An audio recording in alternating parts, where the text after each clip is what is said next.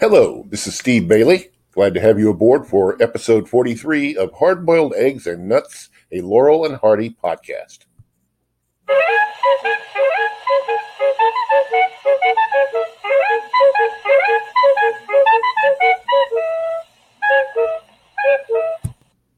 Now, I want to start off by saying that for this episode, I'm going to do an overview of one of their most famous silent short subjects, of which there are many, but this one is from 1927, titled The Battle of the Century.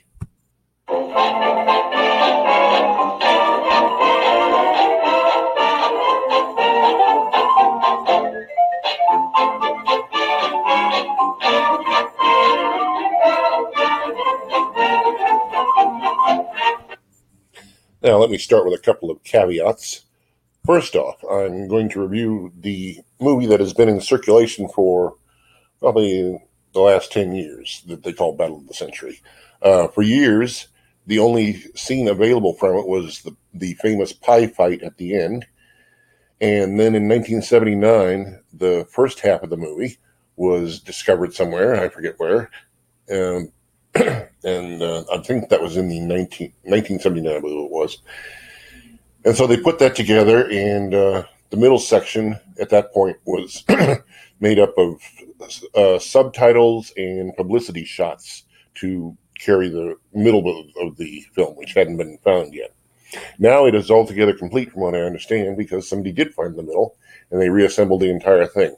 I have not seen that middle one, but I think that reviewing the 1979 version will be sufficient enough to get the point across.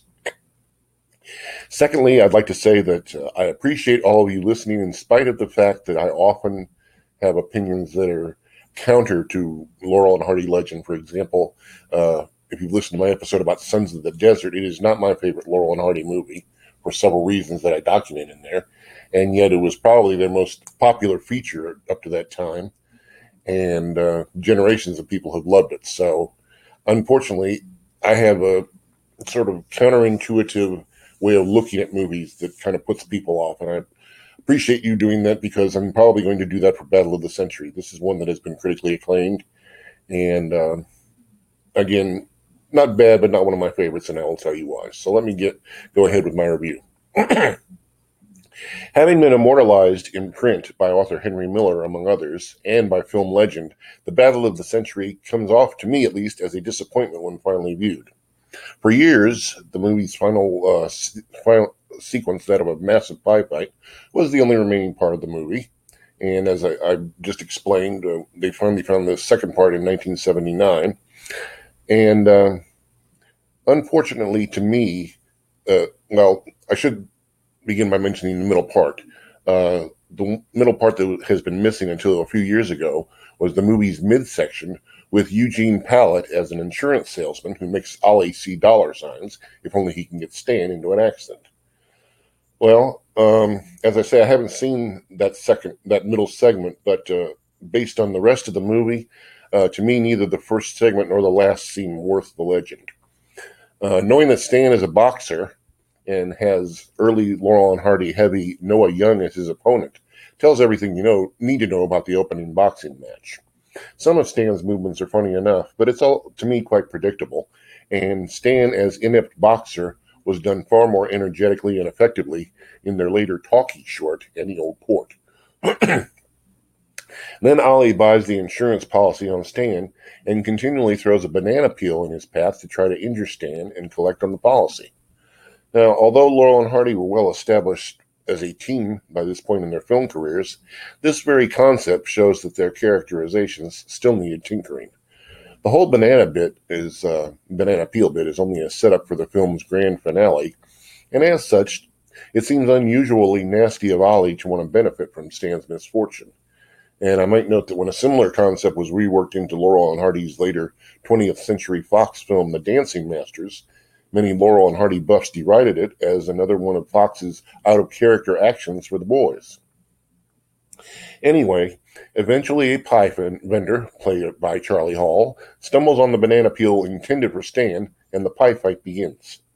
According to John McCabe's famous Laurel and Hardy biography, Stan Laurel thought the sequence would be funny, not because of the pies, but because of the famous Laurel and Hardy reciprocal destruction sequence of events, where an innocent bystander would be dragged into the chaos and would have no choice but to retaliate. But the kind of hostile interplay that worked so brilliantly a year later in Your Darn Tootin' plays pretty flat here. As much as Laurel the filmmaker relied on character motivation for his comedy, the only real motive in this sequence is to get thousands of pies flying. Beyond that, there's little to enjoy other than the subtler moments. Stan nonchalantly handing out pies from the pie wagon, as though he was a waiter filling some orders. Anita Garvin's dainty reactions when she lands fanny first onto a waiting pie.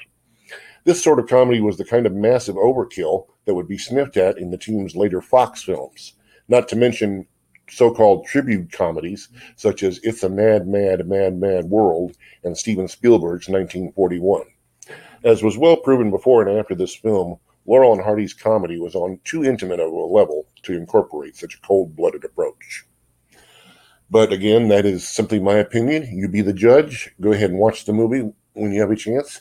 I cannot say categorically, but if you look on the internet hard enough, I think you'll find it available for free viewing.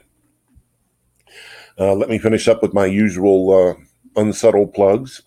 For the last 18 years, I have hosted a Laurel and Hardy website full of my reviews of their teen movies, reviews of some of their biographies, interviews with their biographers, and tons of other Laurel and Hardy related minutia.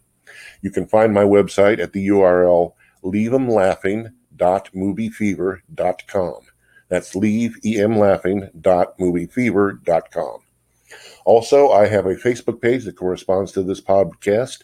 It has the same name as the podcast, so look it up under Hard-Boiled Eggs and Nuts, a Laurel and Hardy podcast. On the cover photo of that Facebook page, you can find the URL for our podcast's website, as well as URLs for the many venues where you can find this podcast, including Google Play Music, iTunes, Stitcher, and Anchor, the parent website that sponsors the podcast. If you are listening for the first time, welcome. I appreciate your time. I hope you will take some time to listen to some or all of the other 42 episodes of the podcast. If you are listening via iTunes, please leave a star rating or a review of the podcast. It really helps. In any case, I appreciate your time and your listening and your patience, and hope to hear from you again soon. And until next time, this is Steve Bailey saying goodbye.